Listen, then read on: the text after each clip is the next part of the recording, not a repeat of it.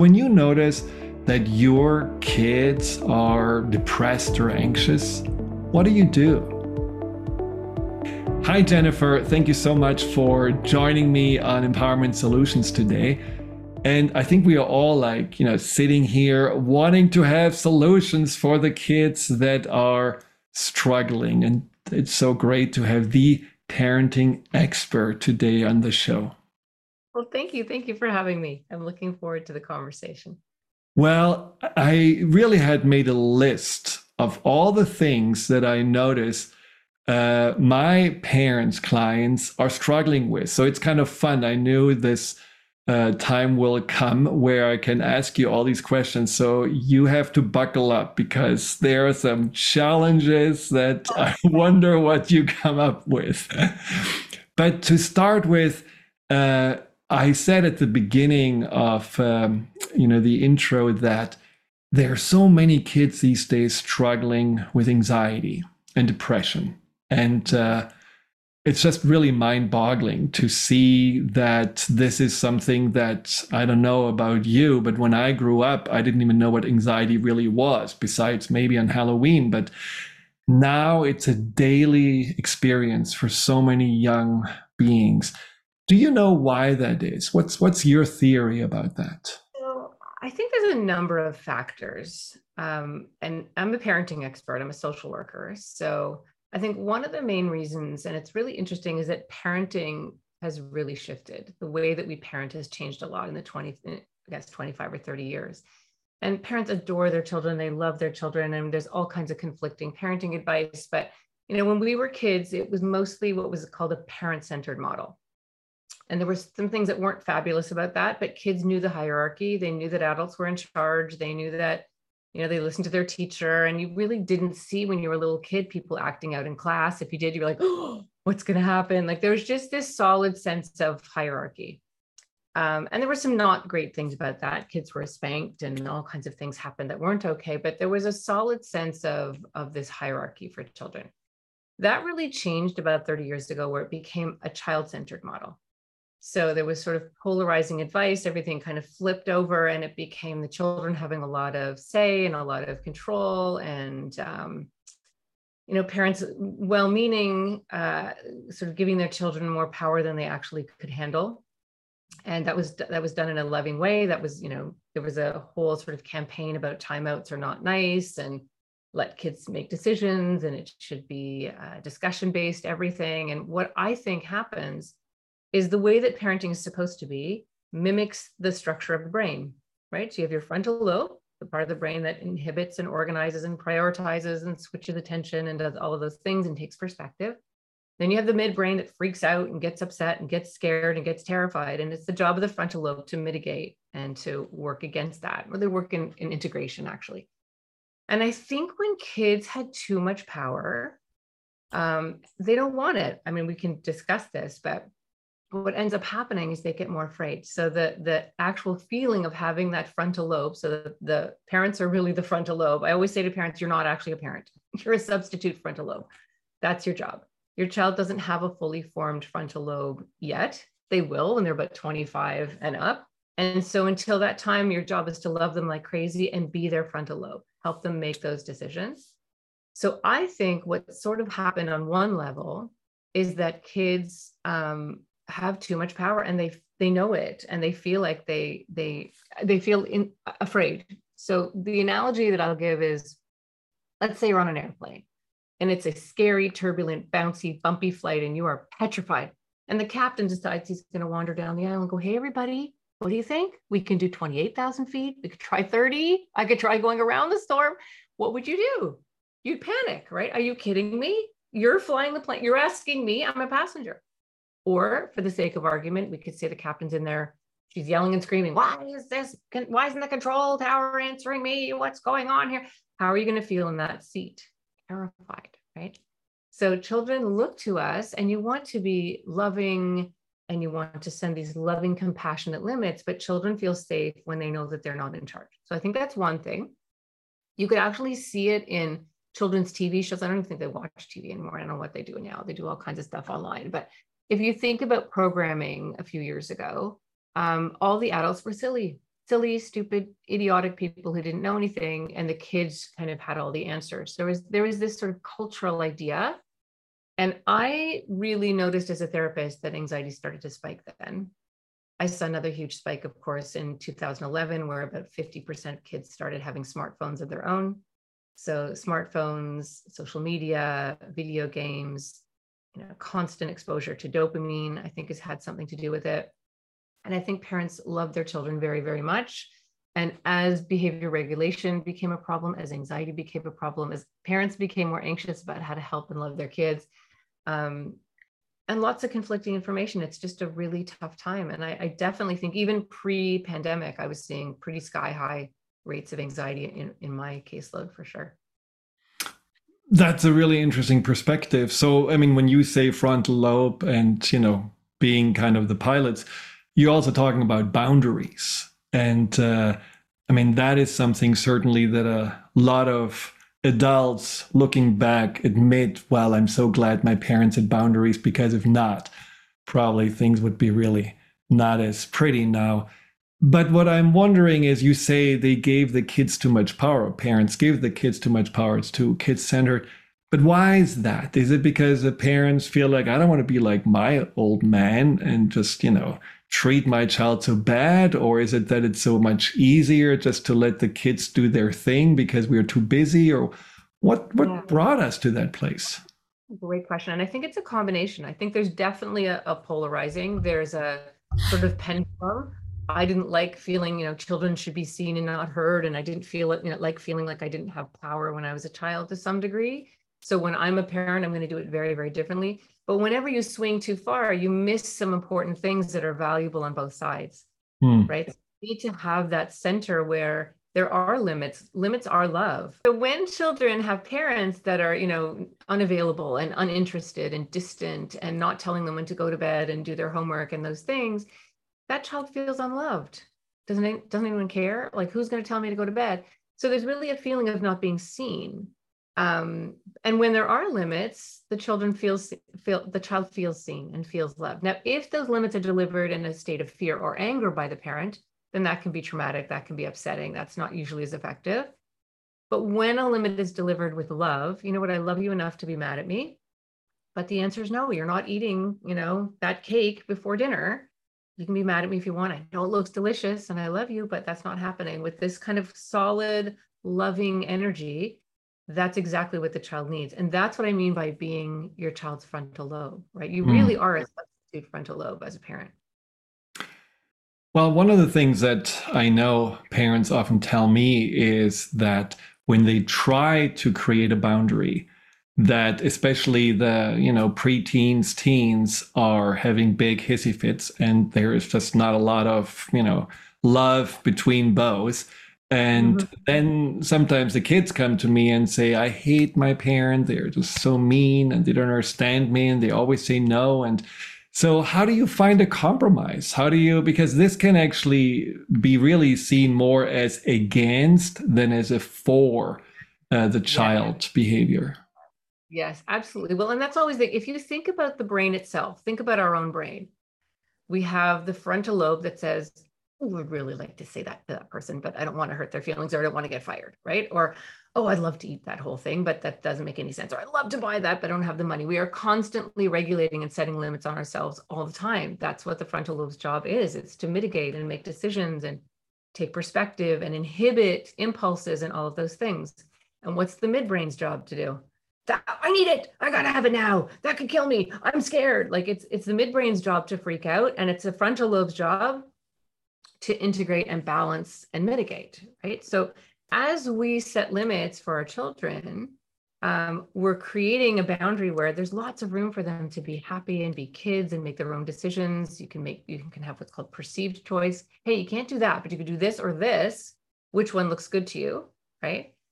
And when you can do that, you'll see anxiety and it is not the exclusive cause of anxiety, but I've worked with many, many children who are incredibly anxious. And when the parents kind of relax and actually learn how to set boundaries in this loving, loving way, the child's anxiety goes down. It definitely goes down. So their job is to push back. You're mean, you're crazy. Nobody else's parents do that. How come you're so mean? And your job is to mirror. We'll get into that in a moment. really connect, really understand, really have compassion for, of course you want to do that. I would want to do that too if I was 15, but there's no adults there. And I love you way too much to send you into a situation where you're in danger. And what I've found in my practice is when you parent from that place, it's no. They know, and they'll stomp and they'll slam the door. And literally a few minutes later, they'll come back and, okay, what are we doing? Like the initial explosion, which usually, well, it's often designed really for the child to go, are you sure you want to do this to me? Because I'm going to make this ugly. If you don't let me do this, it's not going to be pretty. And so what ends up happening, especially with kids who have a very strong counter will, kids who are really kind of sassy and feisty, as they push back, they wear the parent down. And then the parent's like, fine, just do it. I don't know what to tell you. And then you've just created this power imbalance where the kid screams all the time to get something, the parent bends right away, or the parent overcompensates sometimes. You know what? This is ridiculous. This is out of control. And you end up sort of swinging all over the place. So the answer is really, and connected parenting is really built on this, how to find, I call it standing in a canoe, like how to find that beautiful balance in the middle where your child has independence and freedom and an opportunity to figure out who they are, but you've created safe containment around them, right? So they know what the rules are and they feel safe enough and they can go about the business of being kids or teenagers and feel deeply understood and deeply loved and actually safe. And if your child isn't ticked off at you some of the time, you're probably not being a very good frontal lobe. Right? I mean, the reason why 6-year-olds don't have apartments, they don't know when to go to bed. They don't know when to brush their teeth. And there's a reason why 14-year-olds and 13-year-olds aren't ready to be full adults on their own. And it's a very challenging, parenting is hard. It's really, really tough. It is a tough job. And if you have a kid that has any kind of anxiety, ADHD, gifted kids are really difficult, kids on the spectrum, kids who've experienced trauma, it's even harder. It's a tough job. Well, the thing that I find always interesting about, the focus of parenting on the child, that sometimes we are forgetting that, well, maybe there is actually also something in the parent that needs to be addressed. Now, you talk about boundaries and being the frontal lobe, but how many parents are in their minds thinking, well, my child need to yet already get set up to go to Harvard or Yale. We have to really be clear that we have a very, tight schedule, extracurricular activity, and where there is so much pressure on the performance side and on the achieving side with good intentions from the parent side, but they are projecting their ambitions or their hopes onto the child. So isn't it also important to have the parental boundaries inside in check and not pushing too much on them? Yes, absolutely. In so many ways. It's interesting, often with parents, especially parents who really who are high achievers themselves and want their kids to excel, it sort of becomes this, you sort of project on your child the things you wish you would have done, right? And that never works. And again, if it's coming from a place of fear, you've got to do this, you have to succeed. You can feel that energy. That's never going to work particularly well. When it's internal and it's intrinsic with children, that's much better. It's usually better, I'm sure, as you know, to focus on the effort rather than the end result. Right. That's where you end up getting more growth. That's the growth mindset where kids actually are not afraid to take risks and they can push themselves. And I've certainly found too that, childhood trauma that parents have had, how you were parented, has a huge impact on your parenting. And that doesn't mean you can't parent well. It just means you need to be aware of those programs and how are they running and when are they running? And is this about me or is this about my child in this moment?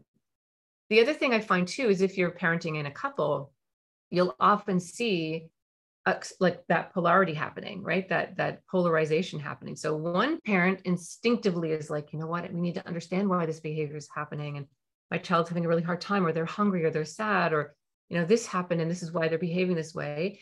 And the other parent often instinctively knows there needs to be limits. This is ridiculous. These kids are out of control. We've got to set some rules around here. And then what ends up happening is the parents polarize and they compensate for what they believe is a weakness in the other one's parenting. Well, he's too tough, so I have to be softer, or she's too tough and I have to be softer, or I need to be tough because she lets them away with everything. But the truth is, and I'll end the argument right here, you're both right. You're both right. You need loving limits. You need some structure. Children thrive on structure. they're so happy when they know when the boundaries are, where the boundaries are, and that they're set in a loving way. But they also need compassion and understanding and love to actually pull that individual forward into their potential, into the truth of who they are. That's when kids excel, really. Do you have a sense that we talk less with our children than in the past because there's just less time or more distraction? That's an interesting question. I would almost say we talk to our kids more. Like, I think parents 30 years ago, 40 years ago, they'd watch TV. Get out. I'm watching the news. And kids, we'd toddle out. We wouldn't feel wounded. We wouldn't feel hurt. I don't remember feeling terrible that my parents didn't play with me. They spent some time with me, but there was kind of this very clear sense of what adults did and what children did. And we were allowed to be bored as children. We figured out what to do. We also had the privilege of being able to play outside. And, that's it. Bye. See you at dinner. And then the dinner bell rang or your parents yelled on the front porch and you came running. There was freedom and autonomy and wonderful things that happened, I think, during those times. I mean, there were certainly things that weren't so great, but children learned how to play, and they learned how to be heard, and they learned how to assert, and they learned when to be quiet, and they learned what worked, and they all taught each other. Play is how children practice to be adults. And I think now so many kids are in programs and they don't play on their own. And if they do get into a scuffle, an adult comes in right away and helps them figure it out. So I think there's a little bit of loss there. And I think parents do talk to their kids, but a lot of it is what I call interviewing for pain. Are you okay? What happened today? What went wrong? What do you mean that happened? And you can hear in my voice this kind of fear-based conversation. And what connected parenting is all about really is helping parents have loving, meaningful, deep conversations using language as medicine, really, to help your children make good decisions, intrinsically understand what's going on, improve communication, and build resilience. So I think we can talk to our kids, but it's the quality of those conversations that we really focused on. And that's so important. And I think it's important also to see this as a continuation, whether it's about boundaries, that there really needs to be a consistency with that and not just sometimes and all over the place. And the same thing with a connection. But I think that's so interesting what you say about, learning how to use words as kind of a medicine. What do you do with a child who just has been shut down? Don't want to talk, not interested. That's, my business. How do you, with that connected parenting, open them gradually up again? Well, so exactly like this, every child is always communicating, always. There's never not communication. Their arms are folded, they're looking away, they're rolling their eyes, they're hiding, they're always telling you something. So even with a child who's fully shut down, you use the body language as the language. Right? So I don't know exactly what you're feeling, but you look like you rolled your eyes when I said that. So that looked like you were not happy with what I just said there. Right? So you just have these little moments where you have a connection and the child feels like, yeah, that's what that eye roll was about.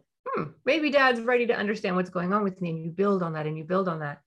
I also work with parents too, where you don't focus so much on needing them to tell you something, or you focus more on incidental stuff, like just little moments where you put your hands on their cheeks and you just look right in their eyes, or you show them a baby picture, or you can you have the toys talking to each other and you're really saying what you want to say to the child through the toy. There's lots of ways to deeply, deeply connect in ways that don't actually arouse the anxiety. So the child pulls back. But they're always communicating, always. And you can always choose your language and make your language medicine. The challenge is just not to take it personally and not feel like, okay, this is a sign that I'm a bad parent, or, how do I get my child love me again? And all of those inner needs as a parent that, can really be in the way to form this connection. And managing those things is probably also part of the work. Absolutely. And you're right. And that actually can lead back to childhood stuff, right? What are our patterns that are being tripped off by somebody ignoring me or someone disrespecting me? I mean, nobody likes being disrespected, but it can be very triggering for a parent who, based on their history, was ignored as a child or had to do incredible things to get attention in the family. So Part of it is just having that sort of witness state where you're witnessing, I've noticed this one of my children always gets me more mad than this child. What does this child do that really triggers me? Where's the hot spot in me there? And that's where a lot of the work is. And sometimes it's helpful to work with someone on your own individually.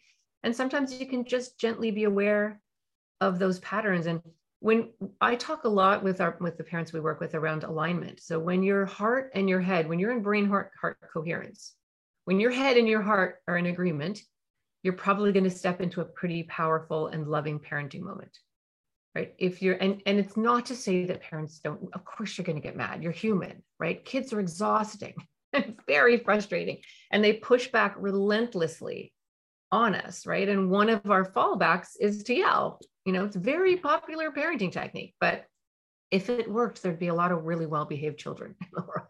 Like, it just doesn't work.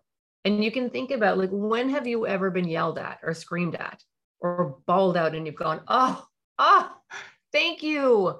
Oh my gosh, thank you so much. That's exactly what I needed. I'm going to go fix that. Ever done that? Yelling never works. No, you end up feeling attacked. And in those moments, the child or your midbrain takes over. The midbrain can't tell the difference between your mother yelling at you for leaving your backpack in the middle of the hall and a saber-toothed tiger that's chasing you down the meadow. Like, it's the same thing to the midbrain. Only the frontal lobe knows the difference. Right? What about getting attention or making the child pay attention? So in what way? What do you mean? Well, let's say, for example, there's, something really, it's close to the edge of the roof and almost falls down the roof because it's dangerous. So that's different. No, but there is an example of yelling of, oh, wow, my nervous system all of a sudden wakes up. Is there like, oh my God, yes. That behavior where the child also would need to wake up to realize the seriousness of the situation? That's a very good point. There are times where you have to watch out, look out, that's going to fall, of course. But why did you leave it in the middle of the hall? That's not going to have the same reaction, although the child is going to have the same limbic body reaction to that, right? Mm-hmm. So we think about non-safety related emergency issues aside, using yelling as a way to influence our children's behavior, of course it's going to happen once in a while. It's not the end of the world. If you raise your child and never yelled, you'll mess them up anyway, because their boss is going to yell at them and they won't know what to do, right? A little bit, it happens. It's life. It's a natural consequence, but you just don't want to be using that as your primary way to manage your child's behavior, right? That's what. And not only that, the cortisol and the adrenaline that's pounding through our body as a parent, we don't calm down for half an hour at least after yelling at our child. And then the next kid does something, right? And the child also is limbically charged after an event like that. And what ends up happening is everybody's nervous system in the family is just on edge. Everyone is limbically charged. And I call it the chain of pain. So you yell at the kid yells at their sibling, that sibling yells at the other sibling, the sibling yells at you, and you're just passing around that pain from person to person to person. And so it's really about finding a way to be strong and loving and neutral. And it's not easy to do this. This is not easy. But when you can parent in a loving, neutral way, that's where you have the greatest impact and the healthiest impact. So you get what's called healthy compliance from your children. They don't comply because they're scared you're going to punish them and yell at them. They comply because, yeah, mom loves me, dad loves me, it sucks, but I think they're right. And really, like, kids are quite, I have kids all the time that tell me, my parent never says what they mean. They say they're going to take things away and they don't. And that actually bothers kids. They won't tell their parent that, but they actually quite notice when parents don't actually follow through on things that they say they're going to follow through on. So yeah, yelling is an interesting one, and it definitely changes the biochemistry of the whole family when yelling becomes the language of the family. But you're right, sometimes kids won't do what you want. They won't, and so there's a whole program that we offer at Connected Parenting on how to connect first, and then how to very slowly, layer by layer, picking target behaviors, bringing organization back into the family through loving, listening, and through connection. Well, and I think that's also really a key to know that it takes time, that there is not a quick fix for that. It's really about building ultimately a trust foundation. So if your kids feel totally out of control or they feel anxious or they feel disconnected, chances are there's probably a lack of trust in the parent. And trust is not built with one action, it's actually built with one action at a time for a longer period of time. And it probably will take really also sometimes trial and error to succeed, I can imagine. It does. It does. It is the hardest job you will ever do, but it's also the most rewarding. I mean, the highs that parenting can take you to, the love that you can feel for that other human being is incredible.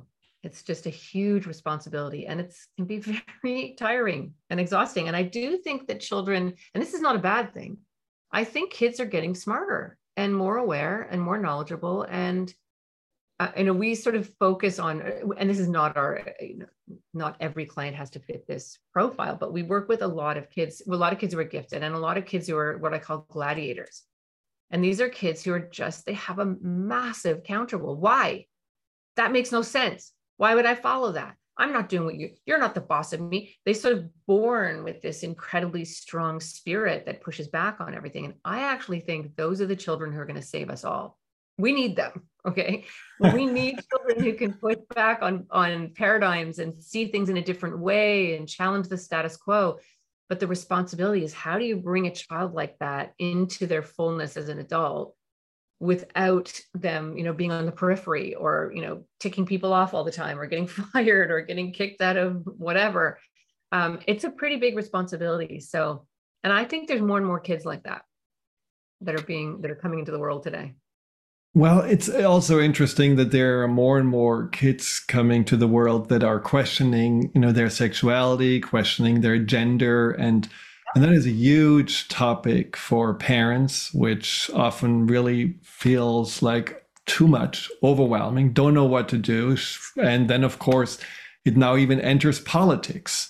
So, do you have any advice for someone where a child simply feels unhappy with the gender it's born, or is questioning its sexuality early on? And what would you do?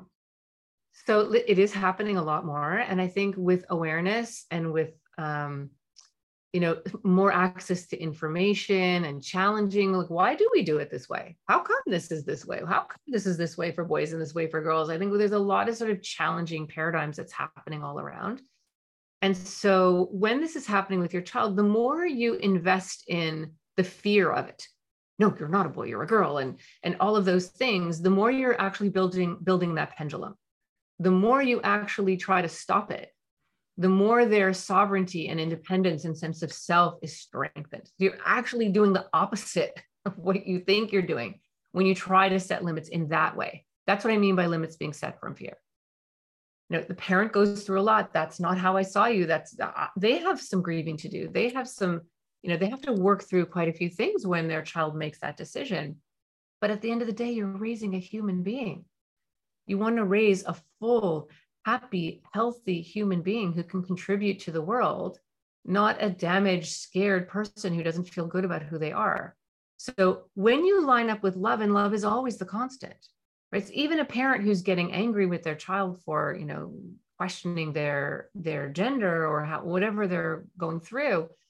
That parent loves that child. They don't want to control that child and be mean to that child and ruin their child's life. They think they're helping their child, but how are you going to fit in a world, and you're going to look strange, and you're going to have more pain than anybody would normally have? And why would you bring this upon yourself? And that's coming from fear. They love their child. They want their child to be happy, but that understanding that when it truly does come from a place of absolute love, not fear, then you're going to be guided. So if there is any behavior on that child, if they're trying it on, if they're experimenting and trying to figure it out, and they're sort of lost in figuring out, how can I be interesting? If it's behavioral at all, when you parent your child that way, they'll wake up one morning and go, yeah, I'm kind of over that. I'm good. Right. And if it is real for them, it's really what's happening, then how important is that to have a family that loves them no matter who they are, that is willing to care for them, that is having good, deep, loving conversations, and has their child's back. So you're basically saying that it is important also to let the child experiment and not just say, well, sorry, you don't have a really good frontal lobe system yet, so I'm going to decide that this is just your emotions talking, and I cannot let you have girls' clothes on when you're a boy, or something like that. This is not easy. This is not easy for families, and depending on where you live in the world and your culture, it can be even harder. But the more you try to not let them do that, the more they're going to want to do that. I call it the Romeo and Juliet effect. Like you're creating a pendulum of energy on the other side. You can in a loving way set limits around it if the child is able to do that. Hey, we're going here. Would you mind this? Like, and really, but talking to the child first about their feelings. If you just say, oh, it's your emotions, you don't know what you're doing, the child doesn't just apply it to that. They apply it to everything. So maybe nothing I feel makes sense. Maybe none of the emotions that I experience make any sense to my parent, which is what brings us back to kind of the heart of connected parenting. Is that's where using language as medicine is so important. You don't have to agree with the person, but you have to get them. You have to mirror them. You have to connect with them. And maybe I'll talk about my calm technique for a second. Would that make sense? Sure. So this is kind of the pillar technique with connected parenting. So it's actually a technique called mirroring, which is a therapy technique. It's not a parenting technique. I've taken it and adapted it to parenting. And it's actually attunement. It's tuning in and deeply, just for a moment, understanding what the other person's experience is. Not trying to change it, not trying to get them to believe you or understand you. It's about you understanding them in that moment. Your agenda, which is how are we going to deal with this as a family? What's going to happen? Why didn't you do your homework? That's over here. We get to bring it back. You're a frontal lobe, so you get to bring it back, but you don't start there. So that technique, which we're all really good at naturally, everybody knows how to do this with a baby, right? You pick up a baby and you go, oh my goodness, look at you, right? And oxytocin flows and endorphins flow. And it's this lovely biochemical magic that happens between parent and child, which is actually when most of brain development happens, by the way.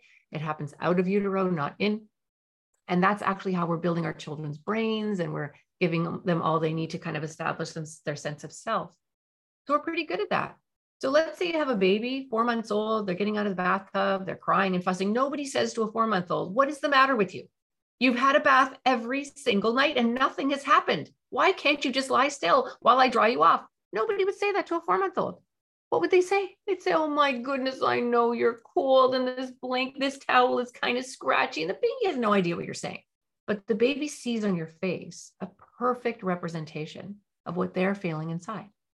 So as soon as my face matches their emotion, endorphins, opiates, and oxytocin flood the brain. Oxytocin is an incredibly powerful hormone/neurotransmitter that blocks cortisol, strengthens the immune system, speeds up neuroplasticity. You get the bounce back. So when you're doing that with another person, your brain and your body and your cells are bathed in that same biochemistry. We do that quite naturally with a baby. Okay, so now you have a 4-year-old that's won't get out of the bath, or now what do we do? Now, we don't mirror. We say, what are you doing? Get out of the bath, please. Mommy's getting very angry. I'm going to count. I'm going to start counting. 1, 2, 3, 3.5. And the kid's running around and you're like, get back there. And the other kid's now running down the hall and it's chaos, right?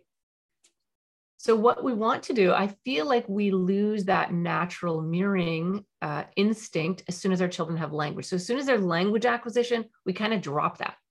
So I teach parents how to keep that, even with teenagers. So you've got your 4-year-old. They don't want to get out of the bath. You sit down beside them. You put your hand in the water. Now I know why you don't want to get out of this bath. It's like the best temperature. And when you get out, you're going to be all cold and you're going to have that whole feeling where you're shivering. But you know what? You can't live in a bathtub. So I'm going to give you a minute to think about how we can get out of the bath. And I'm going to go over here and do something. And when I come back, do you think you're ready to get out of the bath? And 99% of kids are going to get out of the bath. They might stomp. They might say, I don't like it. But they'll get out of the bath. The smaller percent where the gladiators might test, and we can, that's a whole other conversation, and we help parents through that, and we certainly get them through it. And I would actually say that that's probably our biggest strength in connected parenting, is our method often works where other methods don't work on those types of kids. Like the beautiful parenting methods out there that work in stunning ways, but there's a little subsection of the population of kids where you go ahead and try that on a gladiator. And be like, no, right? So you have to hold your ground, and you have to do background mirroring, and you have to stay neutral. And there's all kinds of stuff we would help you with if that kid wouldn't get out of the bath. But for the ordinary sort of neurotypical child, is magic. It's a superpower. It's absolutely stunning how Well, it let's do works. the mirroring on a child who doesn't want to give up its phone, even though it's already 11 o'clock. It's a teenager. It's a 15-year-old teenager who is told no more screen time, but doesn't want to give up. Okay, so before we get to the acting out of that, there's a whole bunch of things that would have to happen in place. I would hope that as a parent, you've been doing a bunch of what I call chit chat or conversational mirroring. So when your teenager who often just wants to be in their room and be alone and you bug them and your voice bugs them, and teenagers don't even know why. I work with teenagers, like, I don't know why. My mother's voice just makes me mad. She hasn't even done anything, but her voice makes me mad. Teenagers are interested in autonomy, sovereignty, and independence. And parents are interested in safety, security, and getting their child ready to be an adult. And those two agendas often conflict. It's also a time where their frontal lobe is growing, but it's not fully grown. Teenagers, there's no such thing as a teenager, really. That's a Western phenomenon. So in most parts of the world, you were a child and then you're an apprentice adult. So you're connected to the adults, you're trying to please the adults, you're pulled into the adult community, and you're sort of nurtured into being an adult. In the West, that was thrown out like a long time ago. I think the word teenager was only coined in the 1950s. And so then it turned into teenagers being oriented to each other, not their parent anymore. And now you can see how the frontal lobe thing is an issue, right? Because you've got a bunch of kids all supporting each other and talking to each other and not really paying much attention to what adults have to say. And there's not a fully formed frontal lobe among them, right? So you've got to keep that connection with your teenager because they still need you to be their frontal lobe, right? So you got all that happening. You would also be front loading. You wouldn't just walk into your kid's room and go, give me a phone. It's 11 o'clock. You should go to bed. There's barely a teenager on earth that would say, okay. Most of them is like, get out. I'm in the middle of something. Why do you always do this? Nobody else's parents does that. You're crazy. You're going to get a conflict because they're doing something and you come in and demand something else. They don't like it anymore than we would like it, right? When our kid demands something of us, we don't like it. We're like, don't you, where's dinner? Say dinner, like, right? We have all these kind of conflicts with each other. So you would have a contract ahead of time with your child that I love you enough for you to be mad at me, but it's not good for your brain to be on the phone past 11 o'clock. And by the way, they are missing stuff because kids are up till 2 a.m. on their phones. It's unbelievable. And you say at 11 o'clock, that phone goes downstairs in the charging station. Phones are a privilege, not a right. If the phone's not down there at 11 o'clock, you'll lose your phone for the next day, not for 2 weeks, not for a month. That's a natural consequence. If you can't handle having your phone, you lose the privilege of having that phone the next day. You're mean. I hate you. I love you. I'm doing this because I love you. I love you for enough for you to be mad at me about this. This is how it is in our family. If you want your phone, this is the deal. Right? But you start with mirroring. I know your phone's important. I know stuff's going on, but I love you enough for you to, you got to get to sleep. It's important. Phone needs to be downstairs. So let's say that's all happened and the kid still is not putting their phone. Okay. So why don't we role play this? Can you be the teenager? Of course. Okay. So we've done all that already. And you're in the middle of something. There's a big thing going on. You like a girl, or you're not going to tell me that, but there's something going on this phone. It is incredibly important. And to a teenager, the social life is everything. It is everything. And that's just the way that it is developmentally. So imagine you were, I don't know, about to seal this amazing book deal or something, and you're on the phone and someone's like, get off that phone right now. You've been on the phone enough. How would you handle it? Okay. So I'm going to come in and I'm going to do this 2 ways. The first way I'm going to do it is how a typical parent would do it, how 99% of us would approach it. And let's watch what happens to you as a teenager while I do that. And then let's try it the second way and see what happens. And you don't have to role play. It'll just kind of happen. Okay. So, honey, give me the phone, please. Turn the phone off. It's 11 o'clock. Why should I give you the phone? It's my phone. I want to use it. It is my phone. I'm the one who pays for it. And I already told you that 11 o'clock is when you have to give me that phone. Hand it over, please, right now. You're the only person who does that. All of my friends can be on the phone all the time, and you are just so strict. This is terrible.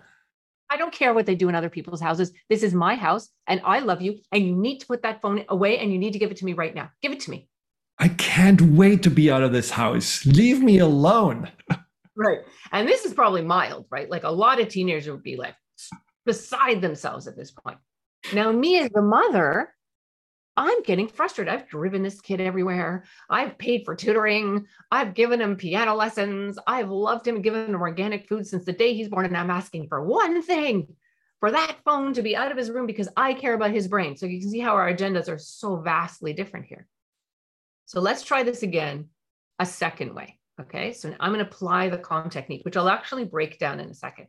So I'm going to apply the calm technique and I'd say, hey, honey, I just want to let you know it's 11 o'clock.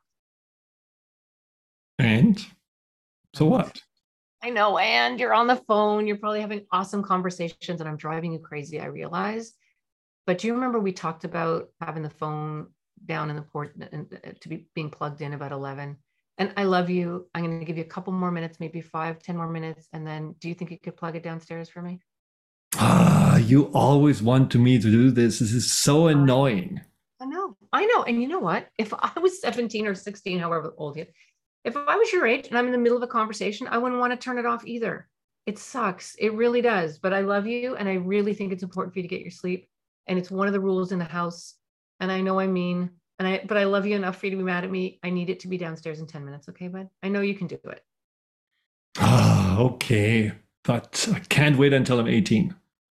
I get it. And when you're 18, you're fully doing this on your own. I don't want to be doing this either. Right. So now how is the second one for you? Oh, it's definitely much more calming. Absolutely. Yeah. And what's happening biochemically, even though it's a role play, is as I connect with you, as I get you, oxytocin starts flowing, right? It biochemically de-escalates the person. It's a superpower. And by the way, you don't just use this on your kid. You can use this on your wife, your husband, your mother-in-law, your nasty neighbor, the person who thinks they took you took their parking spot. Like, it's kind of a superpower to be able to do this, but it takes a lot of practice and it takes a lot of work. And as I say, it's a therapeutic technique. So what did I do there? There are 4 things that I did. The first thing I did was like connect. I did not come in with my agenda. It's 11 o'clock, turn your phone off. I came in with a reminder, it's 11 o'clock, but I see that you're really engaged in something interesting. Okay. So I engaged first. The next thing I did was affect matching. I made sure that the look on my face was kind of similar to the look on your face. So when you were like, oh, I was like, I know, like you have that kind of mirroring effect, right? And that's what releases the oxytocin. And the third thing is the language part. This is where I can choose my words. I can summarize, I can clarify, I can paraphrase, and I can wonder out loud. Those are the 4 things I can do all with that affect, right?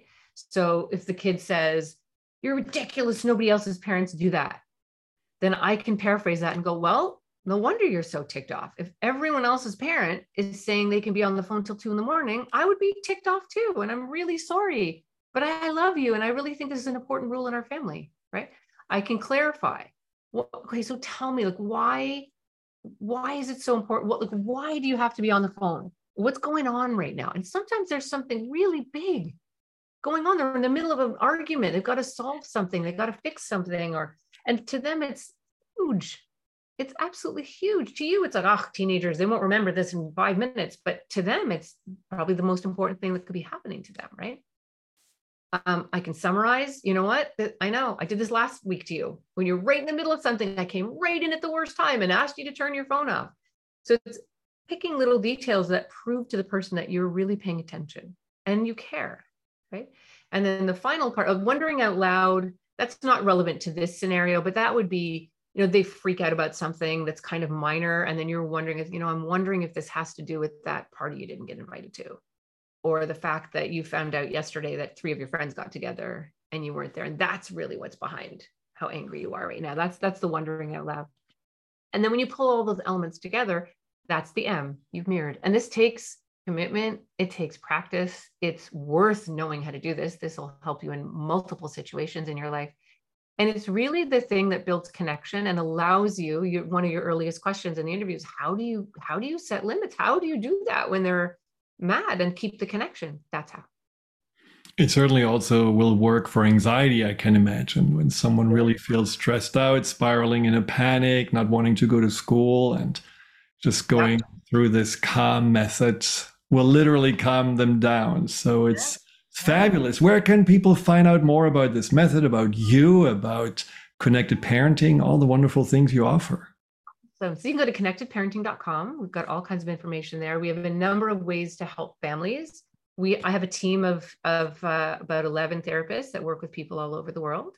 Some of them are based in Toronto. The rest are kind of based all over the place. I have my podcast, the Connected Parenting podcast, where for families who can't necessarily afford, or it's just not in their budget right now, I give a lot of really important information in the podcast. My theory is we can change the world one family at a time if we can do this. And then I have another podcast also called the Mental Health Comedy Podcast, where I co-host with Ed Krasnick, who's a comedian, and we interview really well-known entertainers and comedians about their mental health and give them practical strategies on how to handle things like anxiety, depression, mood regulation issues. And it's a lot of fun, and it's done with comedy, which is great. We have online courses. So I have the online masterclass that actually takes you through. This is just such a snippet of what we did today, but the whole course and the whole curriculum. There's one version that's just online, that's just video. And I want parents to keep that forever. That doesn't disappear after 90 days or 6 months. You're a parent for life, you keep it for life. And then we have another version of the same course. There's a teen version and a kids version. And we have another version of that course where I'm more interactive with the community. So there's a closed Facebook group and also monthly coaching calls. And it's so much fun to just have a bunch of parents on there from all over the world saying the exact same things about their kids. It's a lot of fun. We also have something called The Village, which is a membership program where people join, and once a week they meet with a connected parenting, at least 2 connected parenting therapists or coaches that are on the calls supporting parents as they're trying to learn the technique. So there's lots of chance to role play and practice, go through scenarios, and then there's really practical support and parenting advice. And then everybody helps each other also, which is amazing. And I'm just launching a new online course for teenagers on procrastination, because procrastination is a form of anxiety. Teenagers get themselves into a lot of trouble by procrastinating. Parents, get very wrapped up and upset about it. And the course is for the teenager on how to rewire your brain for motivation instead of procrastination. And I think that's everything. Wow. So, there is a lot that we can really benefit from. Thank you so much for all these offers and making it so easily available. So it's connectedparenting.com. Yes. Well, I could talk for many more hours with you. It's so much fun and so really insightful. But fortunately, we have to complete today. But I hope you're going to come back onto Empowerment Solutions again. So thank you so much for being here.